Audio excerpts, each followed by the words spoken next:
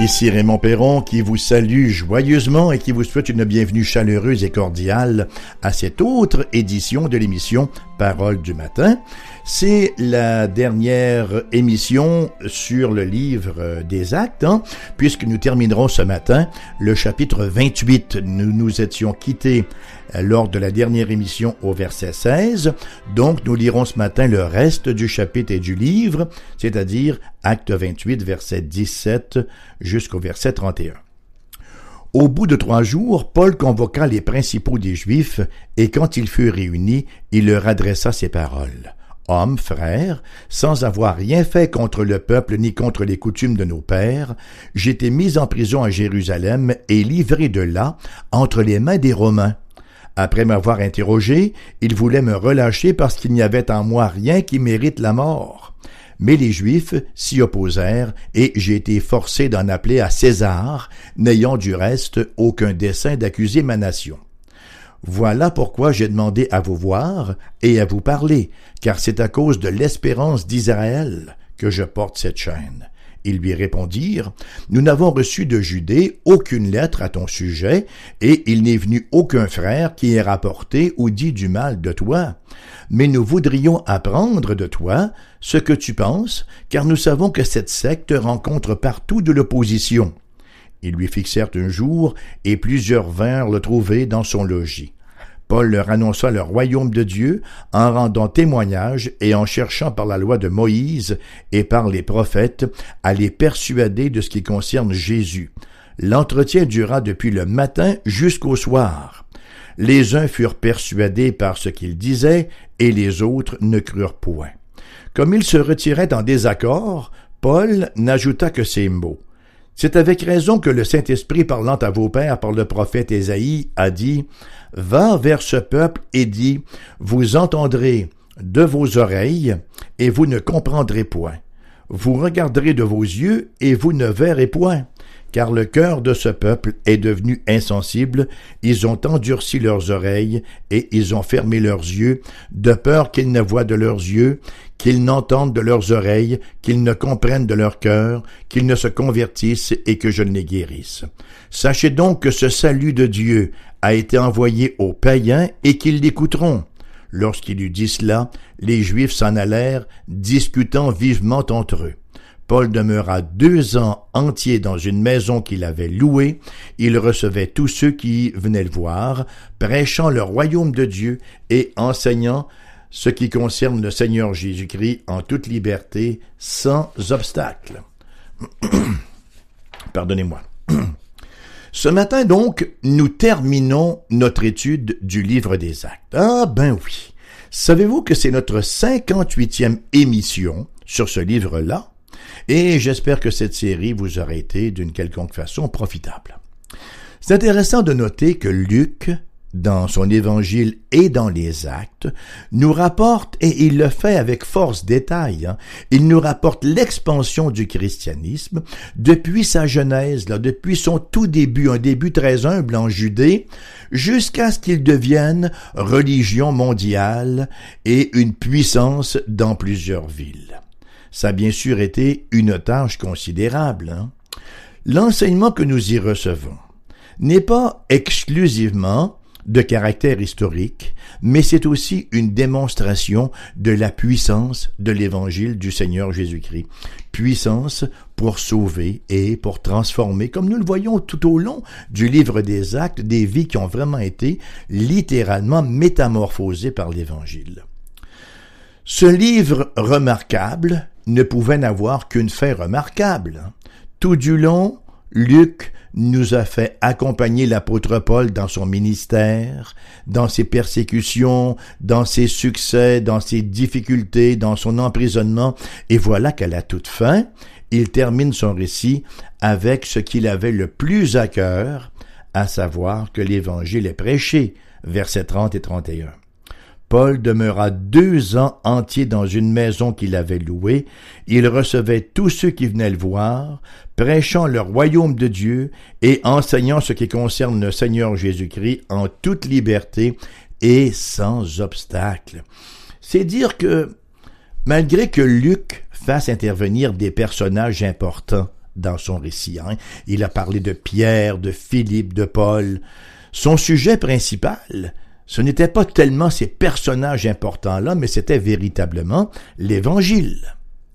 Paul, au fil de son ministère, a été confronté à toutes sortes d'obstacles.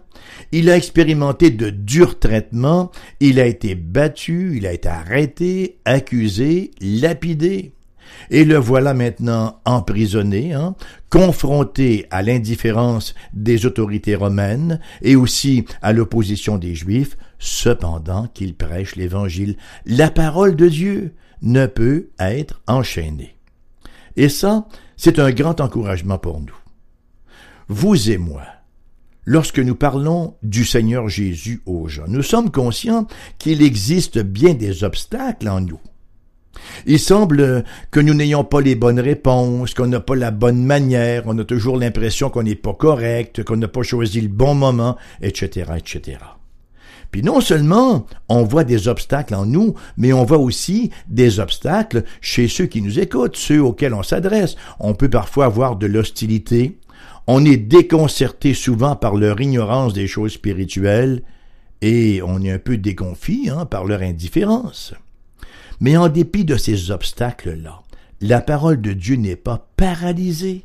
Notre tâche consiste à la faire connaître et la parole saura bien faire son œuvre. Rappelons-nous les paroles du Seigneur dans le livre du prophète Ésaïe, chapitre 55, verset 11. « Ainsi en est-il de ma parole qui sort de ma bouche, elle ne retourne point à moi sans effet, sans avoir exécuté ma volonté et accompli mes desseins. » Alors, nous voyons donc ici la première rencontre de Paul avec les leaders juifs.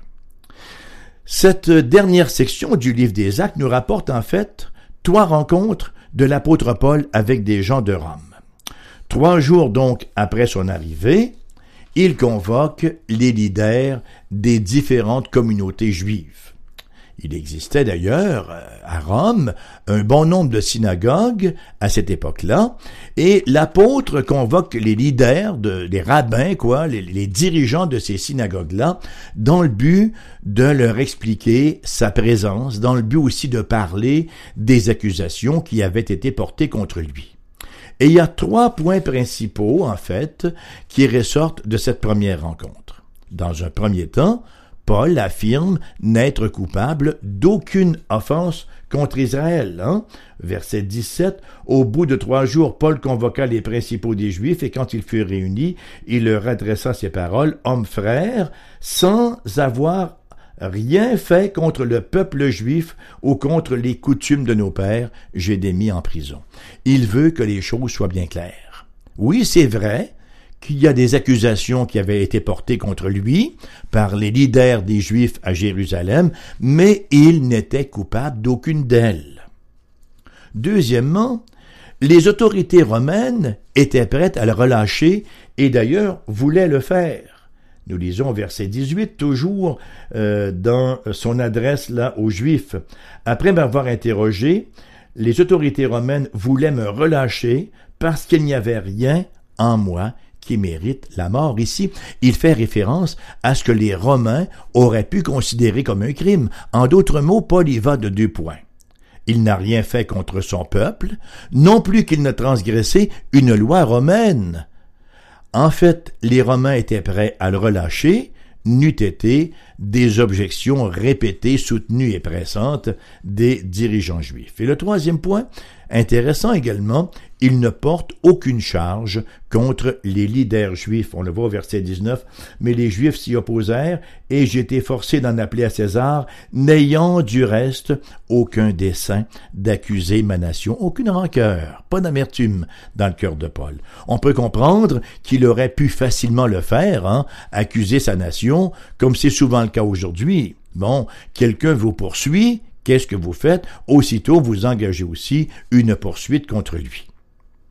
Alors, après ce plaidoyer de l'apôtre devant les principaux des Juifs à Rome, ces derniers ont fait montre, faut-il le dire, d'une grande discrétion. d'une part, il nie avoir entendu quoi que ce soit eu égard à cette affaire. C'est tout de même un peu difficile à imaginer, hein? Cependant qu'on doit bien les croire puisqu'ils n'avaient aucune raison de mentir. Et d'autre part, ils disent avoir eu vent de cette secte à laquelle Paul appartient. En fait, lisons les versets 21 et 22.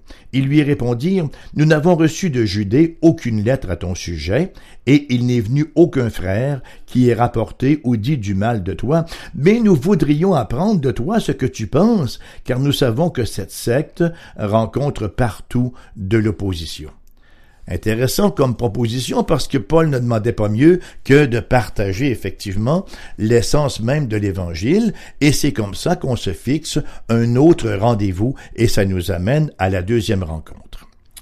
Cette deuxième rencontre, elle réunit plus de gens que la première en raison du fait que en plus donc des dirigeants juifs eux-mêmes, il y a plusieurs autres personnes de distinction, soit qui venaient des synagogues ou encore simplement de la ville, qui avaient manifesté leur intérêt et qui se présentent également. Et cette fois-ci, Paul n'est pas en train de tenter de présenter sa défense, mais il prêche l'Évangile, il le fait tout au long de la journée. Il n'a pas prêché pendant 20 minutes, 30 minutes ou 45 minutes, mais ça a duré une journée entière. Nous lisons au verset 23, « Ils lui fixèrent un jour et plusieurs vinrent le trouver dans son logis. Paul leur annonça le royaume de Dieu en rendant témoignage et en cherchant par la loi de Moïse et par les prophètes à les persuader de ce qui concerne Jésus. L'entretien dura depuis le matin jusqu'au soir. » Il a commencé le matin et il a poursuivi jusqu'en soirée, proclamant le royaume de Dieu et la personne majestueuse et glorieuse du Seigneur Jésus-Christ. On aimerait donc avoir le vidéo de ce sermon-là. Bon, d'abord, sûrement qu'il ne s'agissait pas d'un monologue, hein? Paul, comme il l'avait fait auparavant, dans d'autres villes, il a dû enseigner, proclamer la parole pour ensuite répondre aux questions de ces rabbins qui possédaient tout de même une certaine connaissance de l'Ancien Testament. Donc, l'apôtre, qu'est-ce qu'il fait? Tout le jour durant, il s'est affairé à leur donner une interprétation chrétienne de l'Ancien Testament, parce que le Nouveau Testament n'était pas écrit à ce moment-là. Il leur démontre que la loi et les prophètes trouvent leur accomplissement dans la personne du Seigneur Jésus-Christ. Ça nous est facile d'imaginer la teneur des propos de l'apôtre. On n'a qu'à se référer au livre qui suit les actes, là, l'Épître aux Romains, hein, et on peut facilement voir de quoi il leur a parlé, il les a entretenus. Il leur a certainement parlé de notre obligation de connaître Dieu, de l'adorer, de l'aimer de tout notre cœur, de tout notre esprit, de toute notre âme et de toute notre force, hein. Et certainement qu'il ne pouvait pas trouver meilleur point de contact avec ses dirigeants juifs. Par la suite, il a vraisemblablement insisté sur le fait que nul ne peut satisfaire les standards de Dieu, en raison de la chute et en raison aussi de ses conséquences, et qu'en conséquence, tous sont privés de la gloire de Dieu, autant les Juifs que les gentils. Et tout cela l'a amené à parler de la miséricorde de Dieu et de son glorieux plan rédempteur, alors que le Christ, la deuxième personne de la Sainte Trinité, s'incarne, se fait homme, vient payer pour les péchés de ceux qui se confient en lui et leur accorde, par la foi, la seule justice acceptable par Dieu. Bon, on ne connaît pas le cœur des auditeurs de l'apôtre dans cette circonstance-là, mais certainement qu'ils n'ont pu que reconnaître certaines vérités, des vérités indéniables. Même les inconvertis, là, même les incrédules, hein, qui ont un minimum de sensibilité, ils ne sont pas inconscients à leur froideur, ils ne sont pas complètement ignorants de leur froideur envers le Dieu Tout-Puissant. Nous savons, au fond de nous-mêmes, puisque nous sommes créés à l'image de Dieu, que nous lui devons amour et consécration, mais en même temps, dans notre cœur, nous trouvons cette barrière-là, cette barrière à l'intérieur de nous qui nous empêche de le faire, et c'est ça, le péché. Alors, Paul continue et les résultats du message de l'apôtre nous sont rapportés au chapitre 24 et le début, je dis bien au verset 24 et le début du verset 25a, un désaccord parmi les leaders religieux juifs. Les uns furent persuadés par ce qu'ils disaient et les autres ne crurent point. Comme ils se retiraient en désaccord, Paul les a véritablement là apostrophés, passez-moi l'expression. Voilà où nous en sommes donc avec cela. La réaction négative d'ailleurs a été suffisamment forte pour conduire l'apôtre Paul à faire appel à un texte du prophète Ésaïe qui était un texte très dur. En fait, Paul va citer Ésaïe chapitre 6 versets 9 et 10. Il le cite au verset 25 jusqu'au verset 27. Il dit « C'est avec raison que le Saint-Esprit, parlant à vos pères par le prophète Ésaïe, a dit, et là commence la citation, « Va vers ce peuple et dis, vous entendrez de vos oreilles et vous ne comprendrez point, vous regarderez de vos yeux et vous ne verrez point, car le cœur de ce peuple est devenu insensible, ils ont endurci leurs oreilles, ils ont fermé leurs yeux, de peur qu'ils ne voient de leurs yeux, qu'ils n'entendent de leurs oreilles, qu'ils ne comprennent de leur cœur, qu'ils ne se convertissent et que je ne les guérisse. » Et Paul de conclure au verset 28, « Sachez donc que ce salut de Dieu a été envoyé aux païens et ils l'écouteront. » Ce qui ressort un peu de ce texte-là, chers amis, ce qui ressort entre autres de ce texte-là, c'est qu'il est possible d'endurcir notre cœur. Il est possible de fermer nos yeux pour ne pas voir la vérité. Il est possible de boucher nos oreilles pour ne pas l'entendre. Chers amis auditeurs, chères amies auditrices qui m'écoutez ce matin, peut-être qu'il y en a parmi vous qui sont dans cette position-là, qui entendent mais qui finalement ne veulent pas recevoir, qui sont en train d'endurcir leur cœur. Sachez que c'est d'une extrême gravité, parce que c'est uniquement en recevant cette parole de salut, en venant au Christ sur les injonctions de cette parole-là, que nous pouvons recevoir le salut. Il n'y a de salut en aucun autre. Qu'il me soit permis, en terminant donc cette étude du livre des Actes, de faire ressortir quelques points en particulier. Le premier de ces points-là, c'est que l'évangile que l'apôtre Paul prêche dans ce 28e chapitre du livre des Actes, c'est exactement le même évangile que Pierre avait prêché au chapitre 2. Il ne s'agit pas d'un évangile différent parce qu'il est prêché à des gens différents, par des personnes différentes, dans un milieu différent. Quel que soit le prédicateur, où qu'il puisse être, dans quelque milieu que ce soit, c'est toujours le même évangile. Il n'y en a qu'un, c'est la bonne nouvelle du salut en Jésus-Christ notre Seigneur. Et c'est aussi valable aujourd'hui qu'au temps apostolique, et ça va le demeurer jusqu'au retour du Seigneur Jésus-Christ. Deuxièmement, les résultats de la prédication de l'Évangile demeurent aussi les mêmes. Certains le rejettent, alors que d'autres y répondent positivement. C'est ce qui s'est produit, rappelons-nous, lorsque Pierre a prêché à la Pentecôte, et c'est aussi ce qui s'est produit alors que Paul a prêché à Rome. Et c'est encore ainsi lorsque nous proclamons le salut dans la personne du Seigneur Jésus-Christ encore aujourd'hui. Certains vont croire, d'autres non. Il ne faut surtout pas croire que si nous rencontrons le rejet, si nous sommes confrontés à de la résistance, c'est parce que nous sommes différents de ceux qui nous ont précédés. Jamais. Non, l'Évangile sera toujours ce que Paul en dit dans 1 Corinthiens, chapitre 1, versets 23-24. Il dit « Nous prêchons Christ crucifié, scandale pour les Juifs, folie pour les païens, mais puissance de Dieu et sagesse de Dieu pour ceux qui sont appelés, tant Juifs que chrétiens. » Qu'est-ce que c'est que l'Évangile pour vous qui m'écoutez ce matin? Est-ce que c'est un scandale? Est-ce que ça va à l'encontre de vos conceptions religieuses? Dans toutes nos émissions du matin, c'est cet évangile-là que nous prêchons. Comment est-ce que vous le recevez? Comme un scandale parce qu'il ne correspond pas à vos conceptions religieuses, parce que c'est pas exactement ce que vous enseignez votre religion, sans savoir exactement quels étaient les fondements principaux de votre religion, sans savoir quels écarts cette religion-là avait pu prendre de la Bible. Est-ce que vous le recevez le message de l'Évangile que nous prêchons ici chaque matin comme une folie, parce que vous vous revendiquez de ne pas croire en Dieu, parce que vous vous croyez plus sage, plus rationnel. Quelle que soit votre réaction, sachez que l'Évangile demeure une puissance.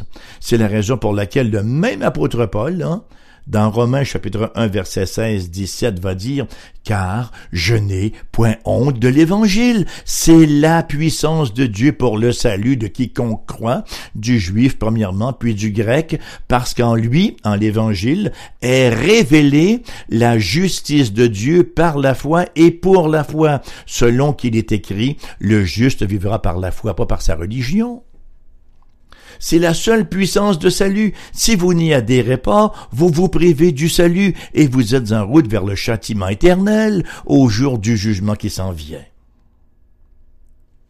Troisième remarque. Le plan du Christ pour l'expansion de l'Évangile et l'établissement de son Église n'a pas changé. Alors que nous arrivons à la fin du livre des Actes, la grande commission, vous savez c'est quoi la grande commission, Allez, faites de toutes les nations des disciples, les baptisons au nom du Père, du Fils et du Saint-Esprit, et leur enseignant à observer tout ce que je vous ai enseigné. La grande commission d'aller et de proclamer l'Évangile est en voie de réalisation. Nous pouvons certainement expérimenter un peu de frustration, là, parce que nous considérons que ces progrès-là sont un peu lents, mais Jésus, lui, ne connaît aucune frustration. Son plan ne peut d'aucune façon échouer, son plan va réussir. À nous de nous y inscrire, à nous de prêcher cet évangile sans tenter de le réinventer, sans tenter, n'est-ce pas, de le tremper dans le chocolat pour le rendre plus facilement ingurgitable, sans tenter de le réduire, mais de le prêcher dans toute sa beauté et dans toute sa puissance. C'est alors qu'il va faire son œuvre. Maintenant, avant de terminer, je sais que nous sommes tous curieux de savoir ce qui est arrivé à Paul par la suite. Les historiens sont divisés sur la question. Luc, lui, ne nous en dit pas grand-chose. En fait, il ne nous en dit rien parce que ce qui est important pour Luc, c'était effectivement de nous dire ce qui est arrivé du message. Le messager passe en second. Il y avait, et effectivement, Luc est très silencieux là-dessus. Donc, selon les historiens, là, il y a plusieurs scénarios. Paul peut avoir repris ses voyages. Ses derniers écrits, d'ailleurs, sont les épîtres pastorales et spécialement 2 Timothée, où Paul semble faire référence à des choses, des événements qui ne nous sont pas rapportés au livre des Actes. Peut-être que Paul a pu donner suite à son désir aussi, d'aller en Espagne, on ne sait pas. La tradition de l'Église nous dit que Paul est retourné à Rome, donc il aurait été libéré, il aurait voyagé, il serait revenu à Rome après le grand incendie de 64, après Jésus-Christ, et il y avait une telle agitation dans la population, en raison de ce feu-là, tout le monde soupçonne Néron d'avoir mis le feu, n'est-ce pas lui-même? Il y avait une telle agitation que Néron, pour se disculper, décide d'en faire porter le blâme sur les chrétiens. L'historien Eusèbe nous rapporte que l'apôtre Paul serait venu quelque temps après, alors que l'hostilité contre les chrétiens était à son comble et qu'il aurait à nouveau été arrêté et éventuellement exécuté. Quoi qu'il en soit, chers amis, ce qui est important, c'est que le messager s'est montré fidèle et conséquemment, le message s'est largement répandu. L'apôtre a obtenu la couronne dont il nous a parlé dans ses épîtres. Il n'a pas perdu sa récompense. Permettez-moi de terminer avec 2 versets de l'apôtre Paul lui-même. Les 2 d'ailleurs sont tirés de la 2e épître à Timothée. 2 Timothée chapitre 2 verset 5 d'abord. L'athlète n'est pas couronné s'il n'a pas combattu suivant les règles. Certainement que l'athlète qu'est Paul a été couronné parce qu'il a combattu suivant les règles. Il est resté fidèle aux règles de l'Évangile. Les pressions ne l'ont pas fait modifier cet Évangile-là, non plus que ne l'ont fait reculer. Et deuxièmement, c'est avec confiance qu'il écrira, toujours dans cette 2e épître à Timothée, chapitre 4, verset 8, « Désormais, la couronne de justice m'est réservée. Le Seigneur, le juste juge, me la donnera dans ce jour-là, et non seulement à moi, mais encore à tous ceux qui auront aimé son avènement. Sommes-nous de ceux qui attendent son avènement et qui donc, avec beaucoup de fébrilité, s'attendent à recevoir cette couronne? L'émission de ce matin se termine ici. Notre étude du livre des Actes se termine ainsi. Cependant que l'émission vous sera rediffusée cet après-midi à 14h. Entre-temps, si vous désirez nous écrire, vous pouvez le faire à l'adresse suivante: AERBQ, casier postal 40088 Québec QC, G1H2S5. Vous pouvez également nous téléphoner pour les gens qui demeurent ici dans la région de Québec. Le numéro est le 418-688-0506. Nous avons un numéro sans frais pour les gens ailleurs en province, le 1-877-659-0251. Et pour avoir notre adresse courriel, vous n'avez qu'à faire un petit saut dans notre site internet, là, foifm.com. Vous y trouverez aussi beaucoup d'autres renseignements fort utiles. Merci de m'avoir accompagné tout du long. Je vous souhaite une journée dans la bénédiction, dans la grâce et dans la paix, et j'espère bien vous trouver lors de la prochaine. À bientôt.